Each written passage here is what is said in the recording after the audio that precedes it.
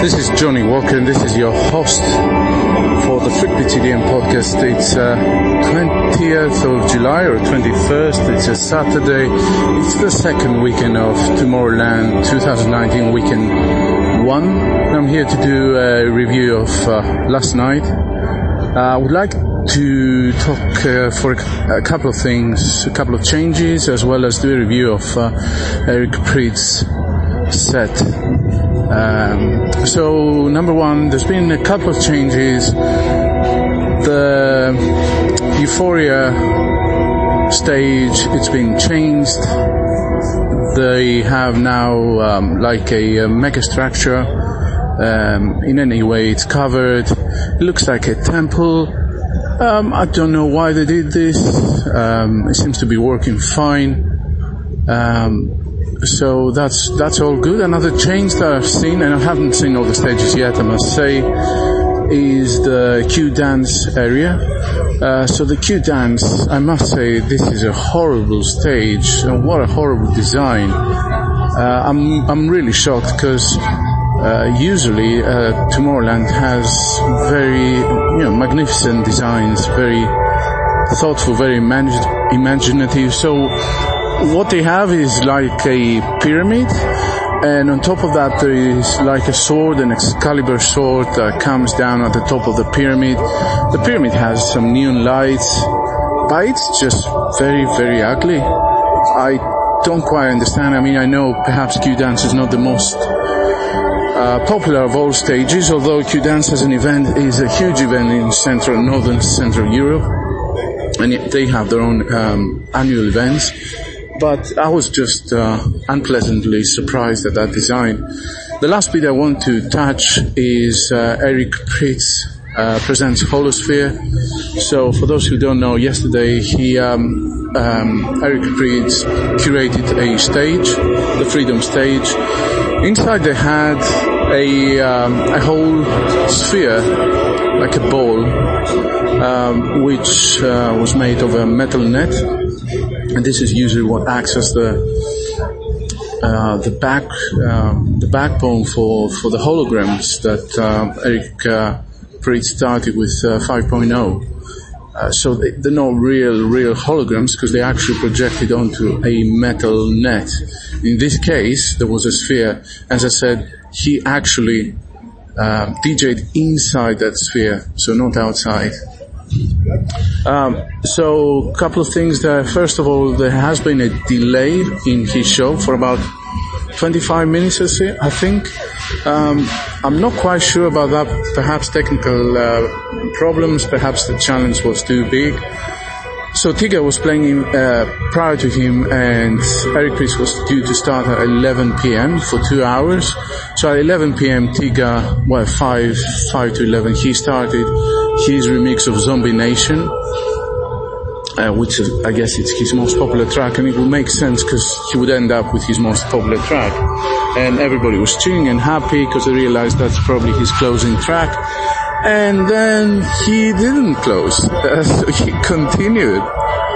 And he continued, and things were uncomfortable because he was looking back. And, I think when some DJs, they have, the tracks selected for a 2-hour set, and then all of a sudden they need to extend and they need to actually DJ on the fly, they may find themselves a little bit uncomfortable.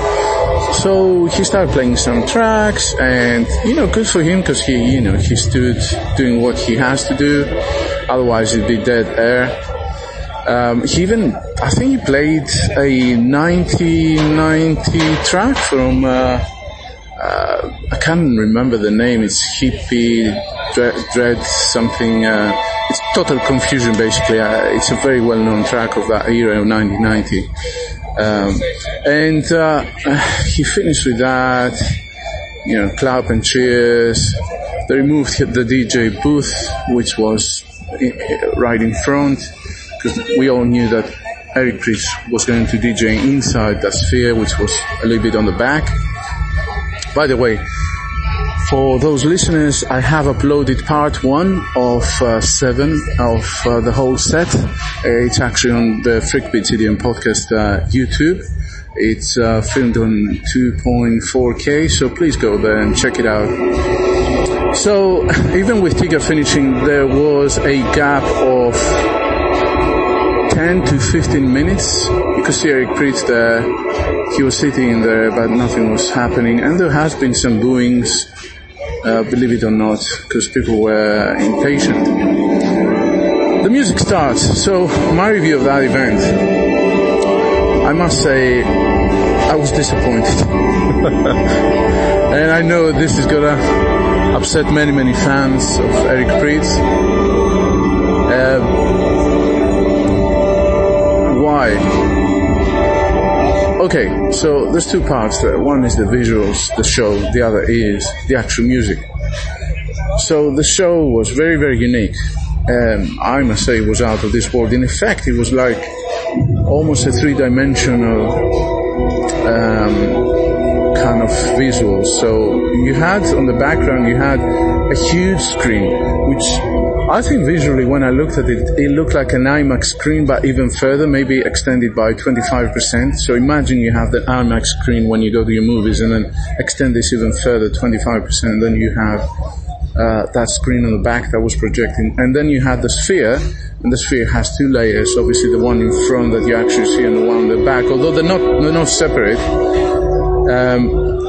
So he was projecting loads of things like robotic eyes that were moving around and actual eyes that were looking around, and the moon, which, you know, fair play. And I guess you could see from all sides if you were sitting on the sides or right in front. And it was spectacular, I must say. You know, it was very imaginative and very thoughtfully constructed and matched the music.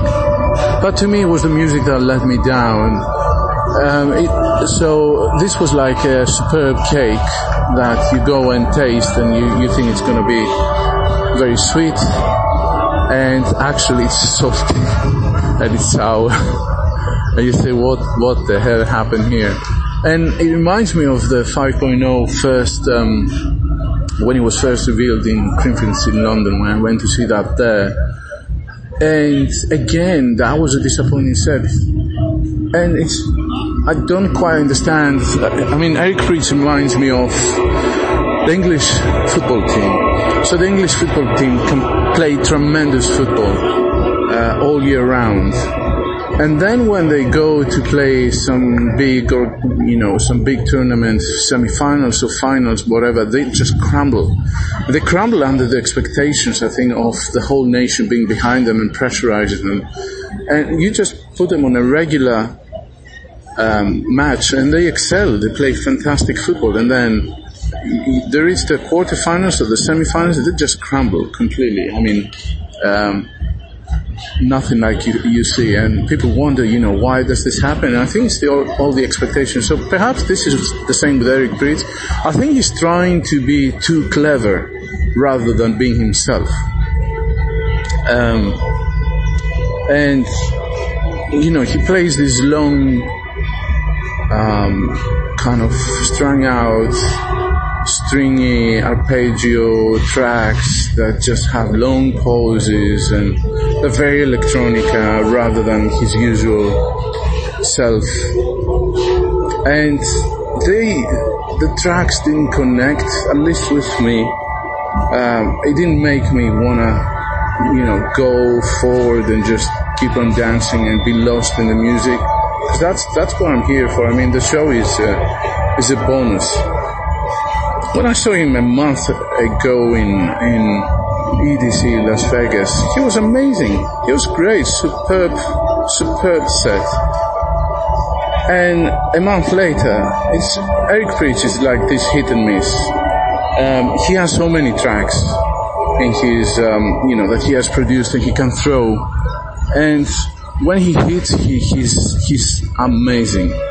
And when he misses, he's just below average because it's like some amateur has put together a mix without any sort of thought or form or why is he doing that or what. I mean, his set had the usual hallmarks of first third being kind of new releases or maybe unplayed tracks, and second third being his kind of more techno tracks, and then the last third being his anthems, and he closed with Opus. And I just didn't connect. Even the transition to Opus, it wasn't done the way I've heard him doing so many times. I can't explain, but if you go and listen to the set when I upload all the parts on the YouTube channel, you may or may not disagree with me. Just drop me a message. If you go to Anchor FM on the website, you can actually leave a voice message and swear at me and leave hate mail. I don't mind. I just want to see what other people feel about it, especially those who listen to many of his sets but are not fanboys, because I know fanboys will like it no matter what. So I was left a little bit sour, sweet and sour, great show, lucky to be there. Lots of people will say that, you're lucky to be there, but to me there was a sour element. The music was sour. I didn't connect with the music. Anyway, well, that's my review. I mean, I've seen many acts. To me, probably the highlight was Andrew Bayer. This guy is probably, he should be more famous, I think, because of his music. He doesn't quite DJ, he just plays one track after the other, and, that's another thing, but, his music is really good.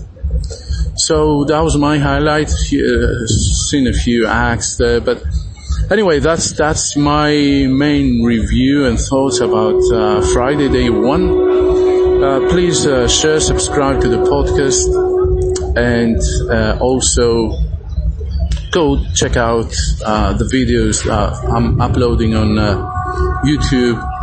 I know some of them are not great because I'm trying to live stream, but it doesn't really work unless you have a very, very good connection, and they appear choppy sometimes. So, it's a little bit of a hit and miss there.